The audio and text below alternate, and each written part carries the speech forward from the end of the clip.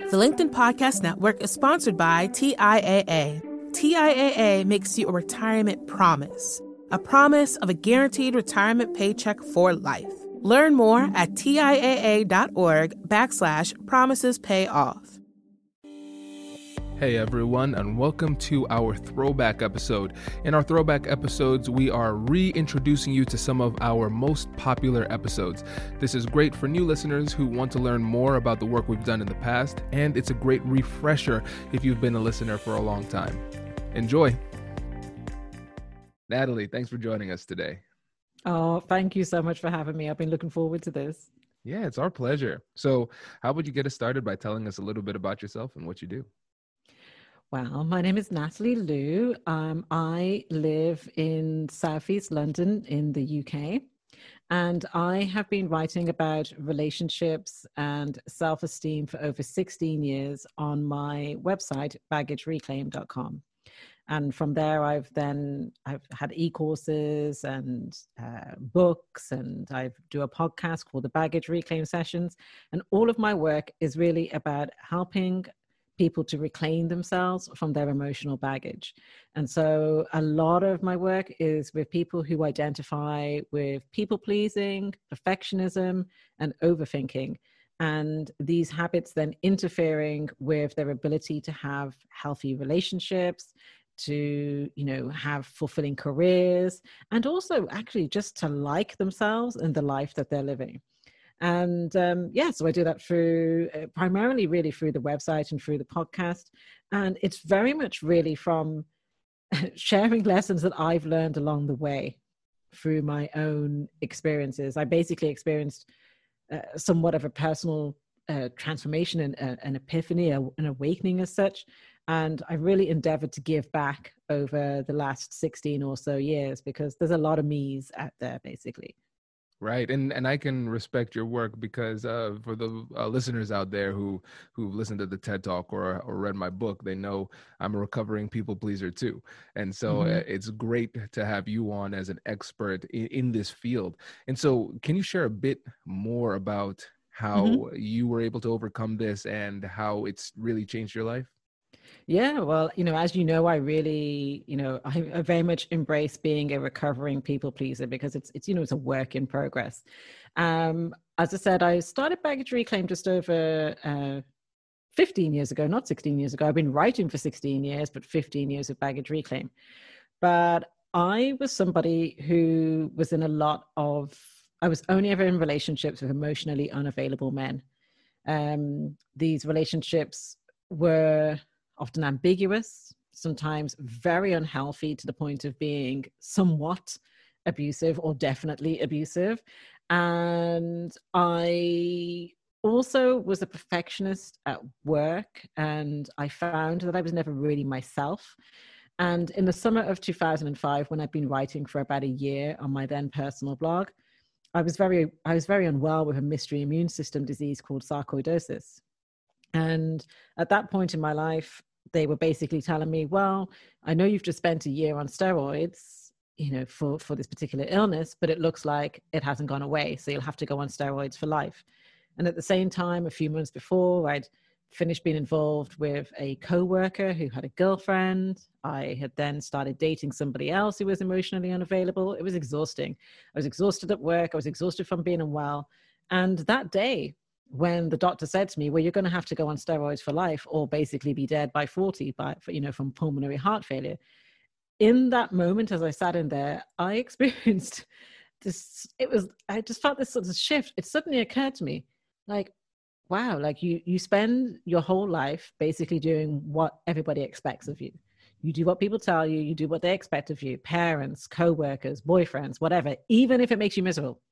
And here you are after a year of taking steroids and it hasn't even worked. And now, after doing everything, you're going to have to go on them for life. And I heard myself saying no. It felt like a bit of an out-of-body experience. And he was looking at me like, what? And from that day, I left there and, embarked on exploring other options, obviously from a safe place of knowing that I had my appointments every few months at the hospital. And I heard a word within about a week or two of that journey, which was boundaries. And I was told that, as much as I can eat healthier foods and drink plenty of water and exercise, that's only going to go so far if I don't actually have any boundaries. And I used talking out loud on my website, Baggage Reclaim, which I started shortly after. I had this epiphany. I was like, I'm only ever involved with emotionally unavailable men. And it is because of my self-hate, my self-dislike, habits that I've learned through childhood, always about pleasing others. And these awakenings that I shared out loud with people, when I always thought I was weird, Kwame. I always thought I was a weirdo. I was like, well, I do these things because I'm not good enough. I do these things because I'm weird. I do these things because I'm damaged goods. My parents broke up when I was 2.5, whatever it might be. And then when you hear people come back at you and go, oh my God, you're talking about me. Oh my gosh, you're describing my life. Oh my gosh, like this is my experience. I was like, there's something here. And I've then really, as I was going along and experimenting, because nobody taught me how to have boundaries. I had to experiment with learning to say no, with recognizing when I was uncomfortable, with recognizing which relationships were actually relatively healthy and could handle no, and which ones weren't that healthy and couldn't handle no, but still needed it. And experimenting around with these and sharing my lessons, through writing the blog and so forth, has helped me to gradually heal over these last 15 years. And as I said, it's a work in progress. I'll tell you what has been the biggest eye-opener for me, and I don't know if you've had this, Kwame, but I met my now husband about 8 months after I had that initial epiphany, and I was in a far better place then. But it's interesting that once I started working for myself and doing what I was doing, a few years later, that's where I really confronted a lot of my people pleasing and perfectionism through that as well. It's like, you don't just learn about this through your relationships, you also learn about it through how you work with people as well. That's where you sometimes get to discover just how much of a people pleaser you are. Exactly. It's really interesting because it shows up in different areas of your life. With almost all of the relationships you have, it just manifests itself somewhat differently, and that's the key, and that's why I'm so excited to have you on the show today to help folks to overcome this, because there is life on the other side. And I know even when we had our pre-interview, I was excited because I thought I knew a lot about this, and you showed me that there are levels to this game.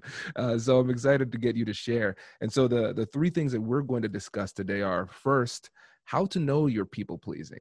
The next one is how empowering it can be to overcome it. And then we're going to wrap it up with a simple technique that you can use to start the journey to overcoming this challenge. So how to know you're people pleasing. For a lot of people, they're like, hey, alrighty, I know it. What's the point of this? But let's get into that. Why is it so important to understand how to identify it? Well, I think that we have varying levels of awareness about our people pleasing. So some people, like us, we are aware that we've got an inner pleaser. We are aware of our habits, and even though we are fairly familiar with it, we discover sometimes where it shows up in different ways, and we pay attention. Some people are aware of the term people pleasing, and they have a suspicion that they might be doing it, but they don't really know what it means in actuality, or they think it's some things or something. And often they go, oh, it means I'm a doormat, which actually isn't the case for a lot of people who people please. And some people have no idea that what they're doing is people pleasing. They see it as, I'm an empath, I'm very giving, I'm very generous, I'm very kind, and people always take advantage of me. And people just don't respect me. People just don't do this. People just don't do that.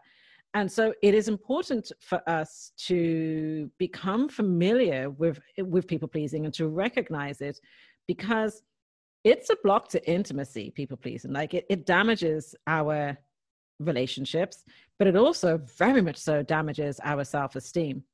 And while there are sometimes very obvious signs of us people pleasing, the big clues with people pleasing is about how we feel. Because what people pleasing is, Kwame, is it's suppressing and repressing our needs, desires, expectations, feelings, and opinions, because we're going to prioritize everybody else in the hope that we're going to get attention, affection, approval, love, or validation, or so that we can avoid conflict, criticism, additional stress, disappointment, loss, rejection, or what some of us will say is abandonment. And so it's the things that we do to get certain things or to avoid certain things. And it is important for us to recognize this, because a lot of the things that we say, oh, that's just my personality, that's just the way that I am, actually it's not. It's people pleasing. Does your company invest in professional development training? If you believe that your team would benefit from a negotiation workshop, all you need to do is go to our website, fill out the workshop request form, and then we'll set up a time to chat. These workshops are completely customizable, and we've done them all around the country.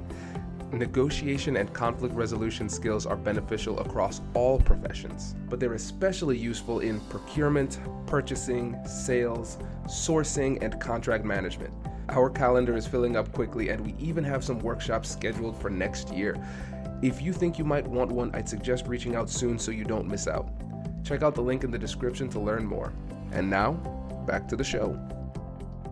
The LinkedIn Podcast Network is sponsored by TIAA. In the last 100 years, we've seen financial markets swing, new currencies come and go, decades of savings lost in days, all showing that a retirement plan without a guarantee, quite simply, isn't enough. So more than a retirement plan, TIAA makes you a retirement promise.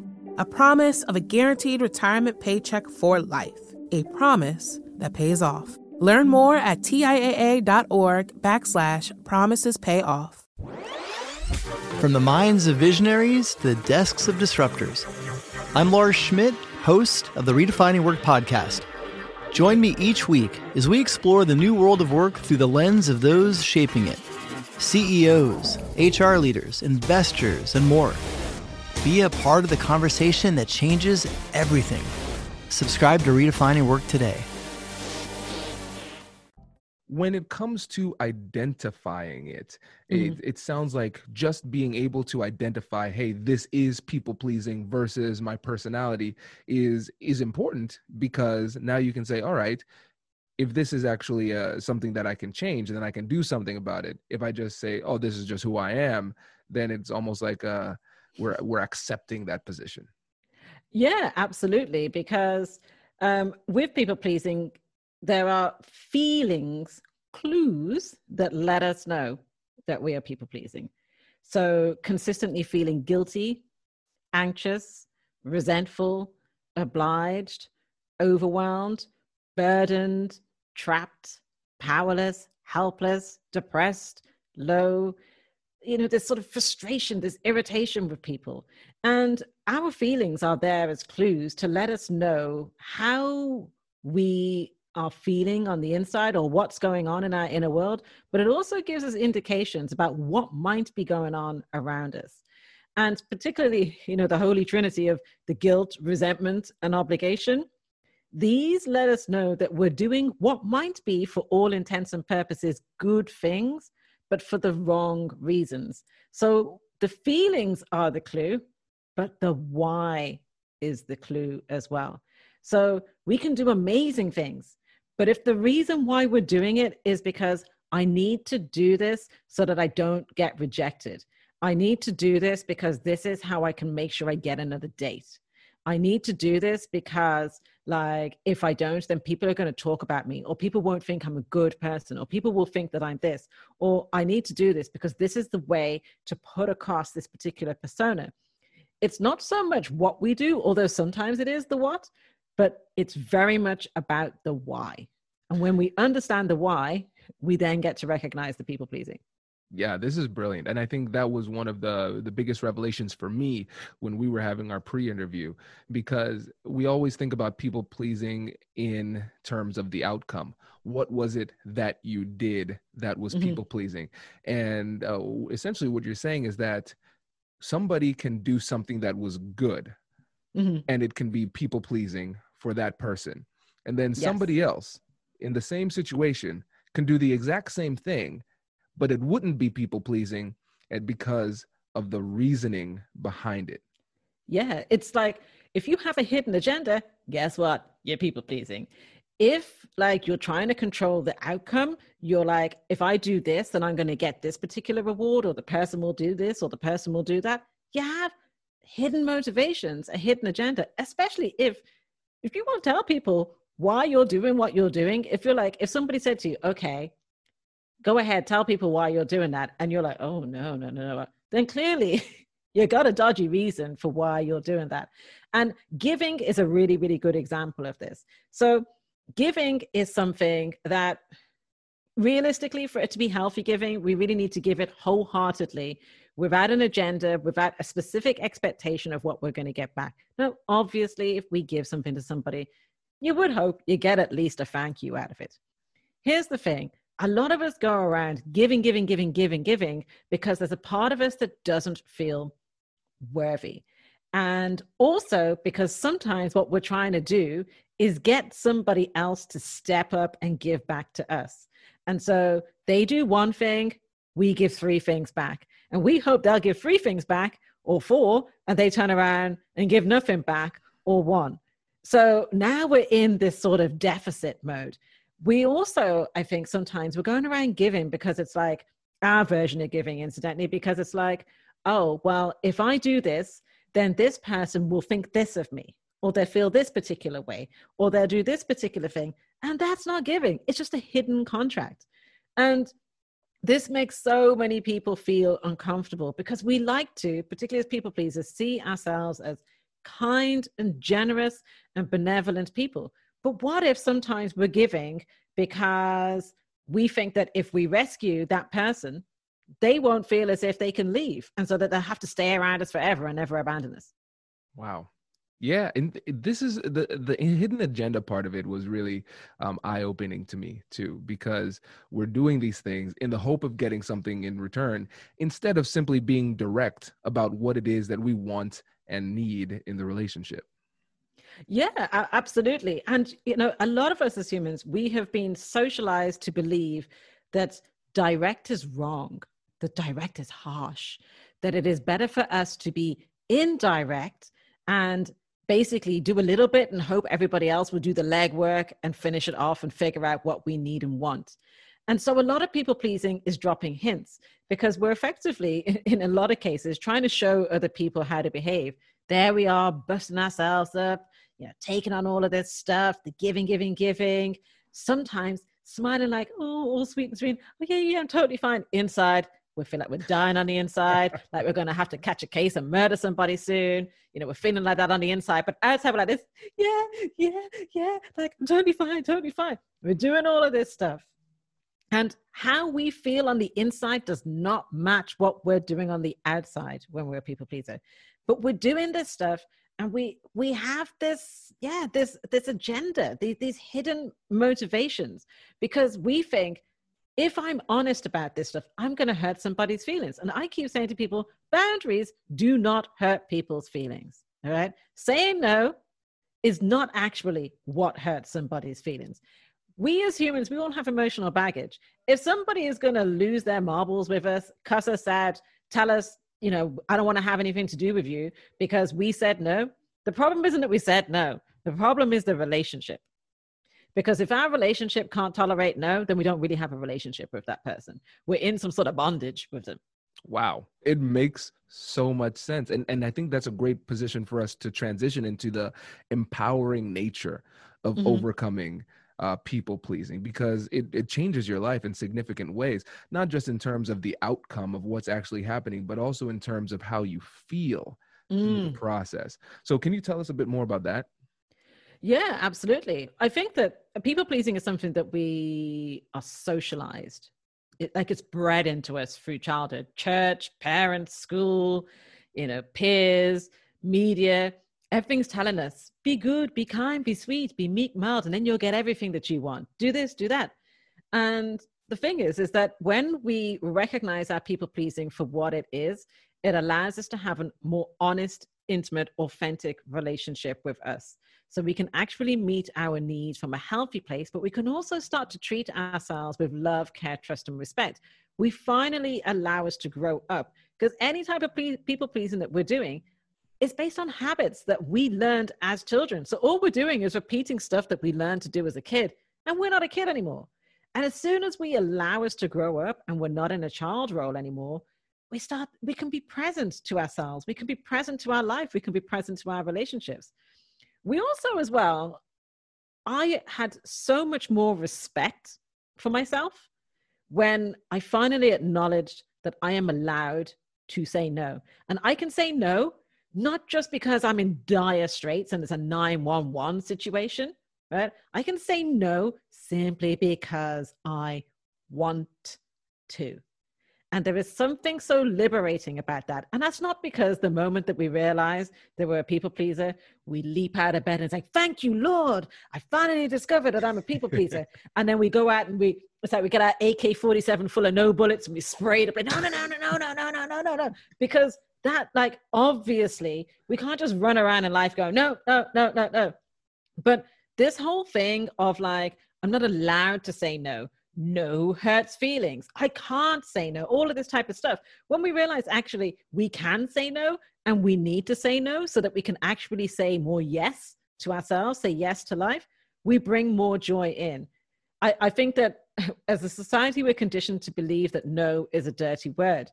But no and yes work in tandem together. Something I was saying the other day is, like the heart and the lungs work together, like they need each other. And like, they circulate oxygen-rich blood, to all of our organs. Well, yes and no work in the same way. Too little no or too much yes, or whichever one it is, if they're not working together and in tandem, it starts to show up in our lives. We and the way that our life is working does not function very healthily. And so what I've discovered is that there is so much joy in saying no. When you think back to what I shared about how when I was ill and, I was given a pretty damning prognosis there. And I was, life was not great for me then. And I was always afraid of saying no, but I started to say no bit by bit, by bit by bit. And you know what, Kwame? I could open up my front door and the world was still turning. Cars were still going by. People were walking down the street. The sky had not fallen. Because we often behave as if, if we open our front door after saying no, the world has blown up around us, like something terrible has happened, and it hasn't. And so bit by bit, I learned to say no. I learned to tolerate not just my own discomfort, but other people's discomfort. Because I think with people pleasing, it's like we think we're going to be happy by trying to spare people from their feelings. And we think we're going to be happy by living this sort of half life and pretending to be something that we're not and pussyfooting around the place. And there is so much liberation in going, that's not my business. It's not my business to feel their feelings. It's not my business to try to work out what's inside their head. Yes, I can empathize, but I don't need to try to spare them from themselves. Because often we go, oh, I'm afraid of hurting feelings. No. We're afraid of hurting our feelings. And I've discovered, actually, I like me more as a result of saying no. It's when I don't say no and I come up with these dodgy reasons for it when I end up being really frustrated with myself. So there's a lot of fulfillment that comes from saying no. But also, I want to be clear, having better boundaries and being a recovering people pleaser is also not just about saying no, but it's actually about saying yes, but saying yes authentically. Because if we say no, or if we say yes inauthentically, then we're saying yes resentfully. And that leads to far more problems than if we just said no in the first place. Yeah, it makes so much sense. One of the things that you said earlier that I thought was really interesting is that people pleasing is a block to intimacy, which makes me think that once you overcome this, you have improved relationships. And for people who are in this people pleasing mentality, that's really counterintuitive because they're saying to themselves, wait a second, I'm doing this for the sake of the relationship. I'm doing this because I feel like I need to say yes and give people what they want so they love me, so they respect me, so they keep me around. But you're telling me saying no and putting up boundaries actually improves the relationship. So can you reconcile that? Yeah, absolutely. First of all, if we're people pleasing, it's like wearing a mask or putting on a costume. You can't people please and be yourself at the same time. The two things don't mix. So you're either people pleasing or you're being yourself, but you're not doing the two things at the same time. Now, the thing is, if you're wearing a mask or a costume, that's keeping somebody at a distance. You're putting on a show, you're putting on a face. You might be pretending to be something that you're not. You're playing a role. So it's a block to intimacy. And we tell ourselves, oh, I'm doing this for the relationship. Are we? Because actually, when we look at how we feel, and often we don't feel too good, and our relationships might not be that satisfactory, how's that really working for us? How is that functioning for us? So cutting back on people pleasing, it is not about being perfect at it. It's about recognizing that we are people pleasing and becoming a recovering one, somebody who's really becoming more conscious, aware, and present about their habit and willing to recognize when it's showing up or to learn from it if you recognize it afterwards. And so how that improves our relationships is we become more emotionally available as a result of us being more honest with ourselves. The moment that you start cutting back on people pleasing is you're growing up and you're being more honest. You're being honest about your intentions. You're being honest about your motivations. You start being more direct with people. It's like, oh, I can people please and like do a whole lot of giving and over responsibility and overthinking, and I can run around the house with a vacuum cleaner and all these things. Or I could just come out straight and ask the person for whatever it is, or I can tell the person how I'm feeling.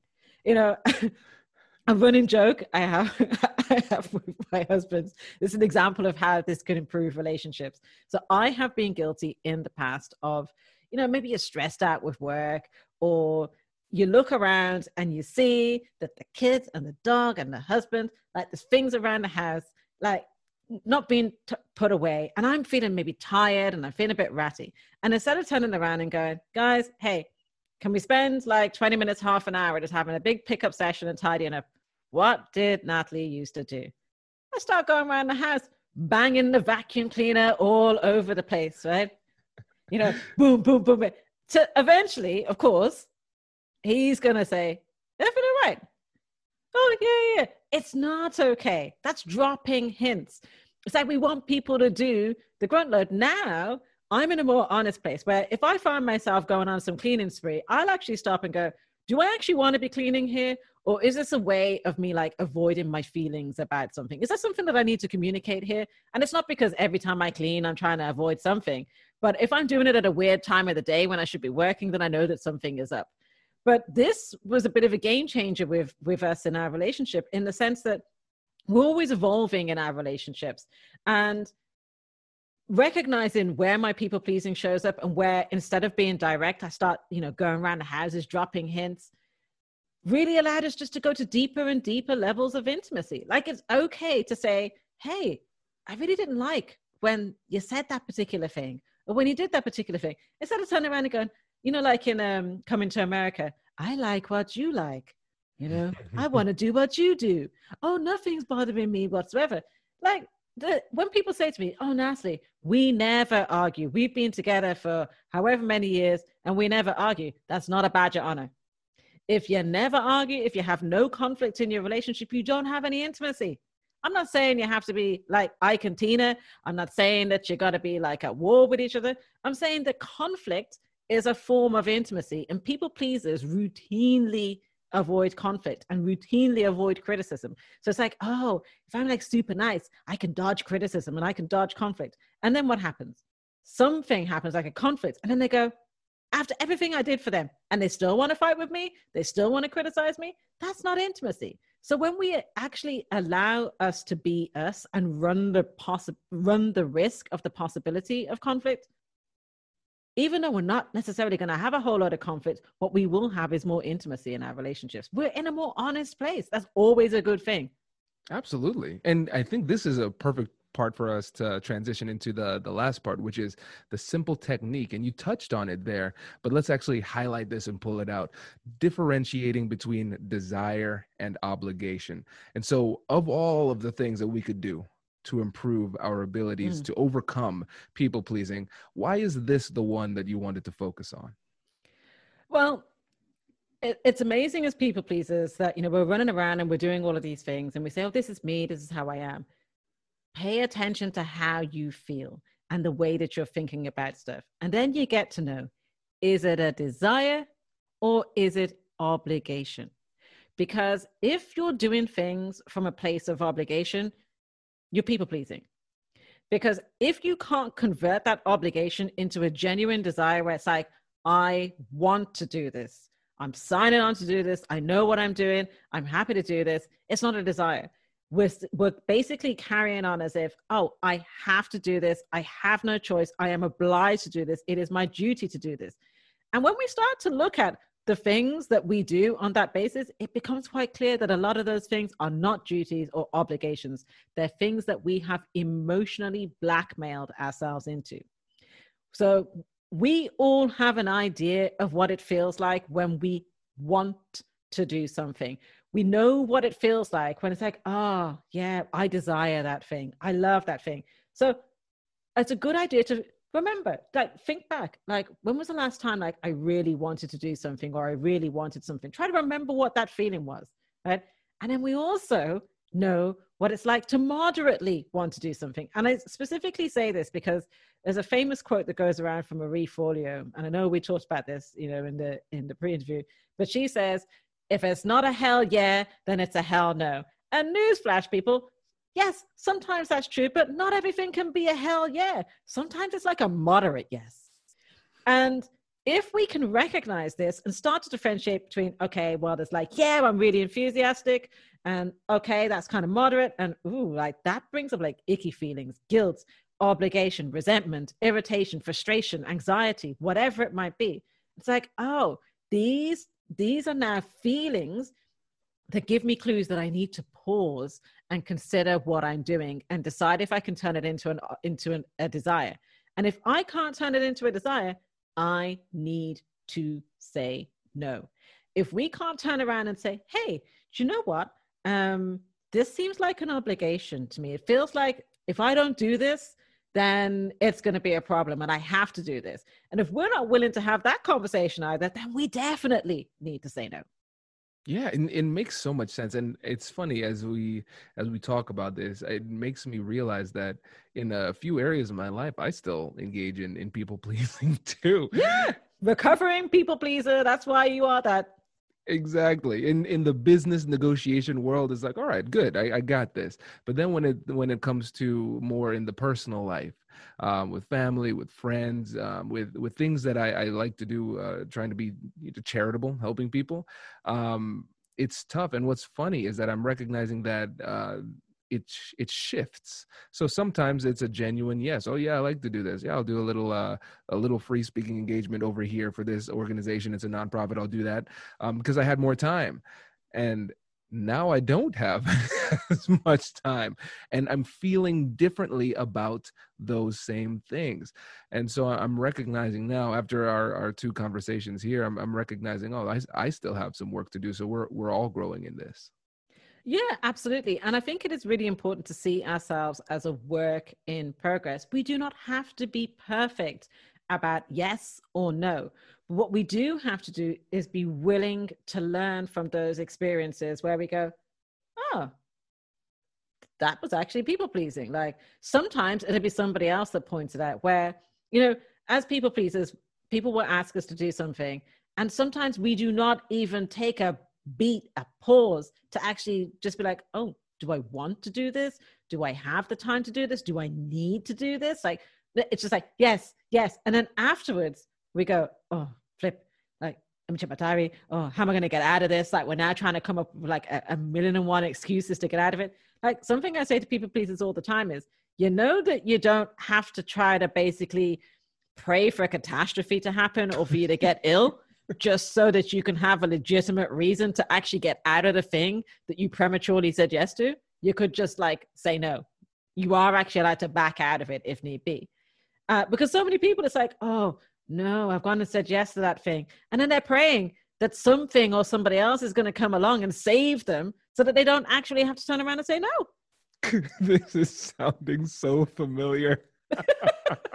And I know this because if I ever catch myself where I've said yes to something and then I can almost hear myself in the back of my mind going, oh God, can't believe I've got to do this. Oh, but if I turn around and say that I don't want to do this, then people are going to think that kind of chatter in your head where you're actually contemplating saying yes, or you already have said it, but in your head you're going, well, what are people going to think of me? And I can't do this. And oh my God, I can't believe that I've got to put the time in for this? Don't people realize how busy I am? I'm so tired. Why do people keep taking all of that kind of chat is a sign that even if for all intents and purposes, it is that good thing, you signed up for the wrong reasons. You didn't take a beat and just listen to yourself and be like, hey, check it. Like for me, a big thing that's really helped me is I just need to check my diary a bit more. I need to pause and think about stuff. Sometimes I need a day or two. I have to give myself the grace to do that. Like we have to know what works for us personally. Yeah, and I think that's an incredibly powerful tool to just give yourself a little bit of time, because when it comes to emotional decisions, we're feeling a pressure in one direction or another.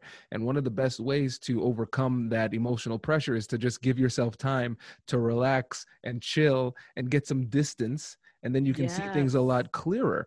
And so one of the things that's helped me is simply saying, all right, thanks for letting me know. Let me think about this, or let me look at my schedule, or let me talk to my team, and I'll get back to you. And then the next day I can actually, after I've thought about it without the emotional pressure of trying to feel forced to make a decision in front of the person right then, that I can say no, and it's a lot easier. And what I tell people all the time is that sometimes people will try to pressure you into saying yes right now. No, I can't wait till tomorrow. I need to know right now. I need to know right now. And so what I always say is, well, if you need to know right now, the answer is no. And miraculously, they find time to wait. Yes. Oh my gosh. Like, want to do a testify dance here. I say the same thing to people. It's like, if you turn around and you say to somebody, okay, let me get back to you. No, I have to know now. Well, then no. Because some people, it's like they want to catch you unawares. They want that inauthentic, yes out of you.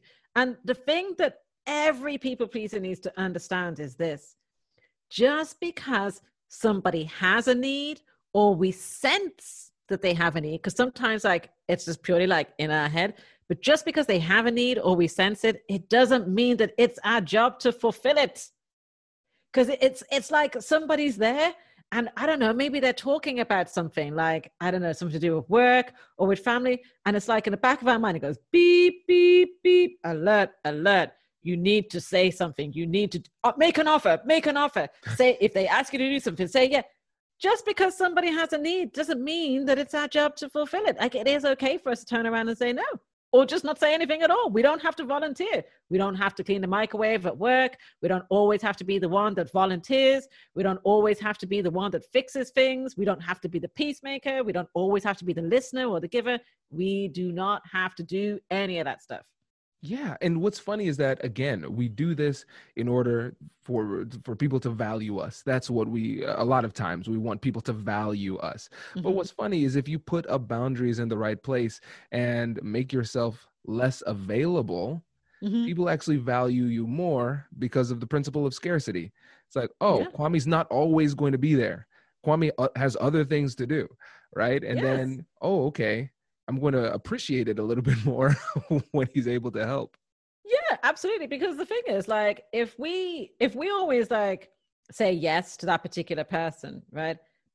Even though uncomfortable as it might be for us or the other party to acknowledge it, they end up devaluing that because they never really experience that tension of us saying, let me get back to you, or sorry, no, I can't. And as a newsflash for people, even if you've said yes to something 1,000 times, you are well within your rights to say no the next time. You are not on the hook to say it until all eternity. It's like you are allowed to evolve. And a friend of mine, she's a hairdresser, and she lived beneath a woman in an apartment building who had a child. And she came to my friend and she said, can you keep an eye on my little boy for this evening? And it was supposed to be a one-off. The best part of a year later, my friend is taking care of her child like a few times a week. And I had no idea about this. And I go around there to get my hair done. And she tells me this stuff. I nearly had heart failure when she told me. And the worst thing was, they were not even friends. Like, if she saw this woman, like, outside of the context of her dropping off her child, this woman would like stone cold blank her. She never invited her. She would have parties in her place and she wouldn't even invite my friend who's taking care of her kid. Right. And I was like, this is insane, because now it was kind of like, oh, well, like, I kind of feel bad. like if I turn around and my friend was busy. She had other stuff to do. And she realized that she actually had to go and tell this woman, no, this woman was not entitled to free childcare from my friend. And even if she had treated my friend like a so-called friend, it didn't make what was going on okay. So my friend had to go and say no, and had to be okay with the woman ignoring her. After a year of taking care of her child, had to be okay with this woman ignoring her. The woman didn't even say thank you. Oh my gosh. Yeah. That's wild. Wow. I feel, my goodness, I don't even know what to say. Yeah. And you know, there are a million and one versions of this story, because I'll tell you something.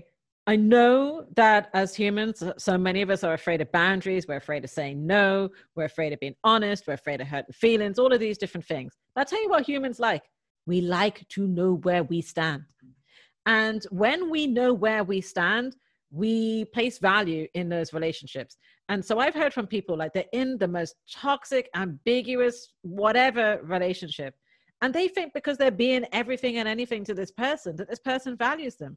But if you don't ever say no and you let the person take absolute liberties with you, they don't value you. They don't.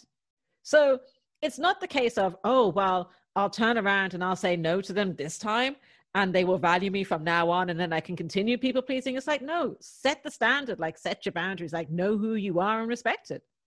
Yeah, no, that's perfect. And you know, with the, I'm recognizing we're coming up on time, so obviously we are certainly going to have you back on the show. I've really enjoyed it on this, and I think a fun challenge for the folks in the audience who identify with this is, number one, if you haven't left a review, please leave a review, and number two, say no. Sometime in the next week, say no to something that you genuinely don't want to do, and then let us know how you felt. I think that would be a very important and practical step in your journey to overcoming this. Yeah, absolutely. I always recommend to people, like, a great way to find out about your people pleasing is to set yourself the challenge of cutting back on your no by about 50% over the following week. And it's not because you actually will, although if you do, great, but it's because you get to find out where your real sticking points are. It's like you have this challenge and then it's like, okay, I'm going to try and say no. And then that certain somebody comes along and you're like, oh Lord, no, I can't. And that's where you get to discover who you're really scared of, who you're anxious around. Because you know what? People pleasing is equal to saying, I am anxious. This was an eye-opening discovery for me, because I realized each time I people please, or I recognize it afterwards, it's like I'm anxious about something. I'm anxious about how I'll be perceived. I'm anxious about, I don't know, rejection or disappointment or whatever it is. This was revelatory to me, because then I could go, oh, I'm anxious about something. What is that? And then I could choose to go a different route or soothe that in whatever way I needed to. Right. No, it makes so much sense. And there's so much self-discovery that comes with this new journey. So I really appreciate this. This has been fantastic. And before you go, again, let the listeners know about your podcast and how they can get in touch with you. So my podcast is the Baggage Reclaim Sessions, and you can find it on all podcast players. The website is baggagereclaim.com, and the best place to get a hold of me social media wise is on Instagram, and I'm at Natlue, Natlue on Instagram. Fantastic. Natalie, thank you so much. We really appreciate it. Oh, thank you, Kwame. It's been an absolute pleasure hanging out with you. Congratulations, you've just joined an elite club. By listening to a full episode, you're now officially on the Negotiate Anything team. So welcome aboard. What most team members do is they subscribe to the podcast because that allows them to automatically get the latest episodes of the show. The best things in life lie on the other side of difficult conversations. Keep learning, keep practicing, and keep getting better. Your relationships will improve, your career will soar, and you'll have the confidence you need to get the most out of these crucial conversations. Again, thank you for joining the team. We're excited to have you, and I will see you in the next episode. I'll catch you later.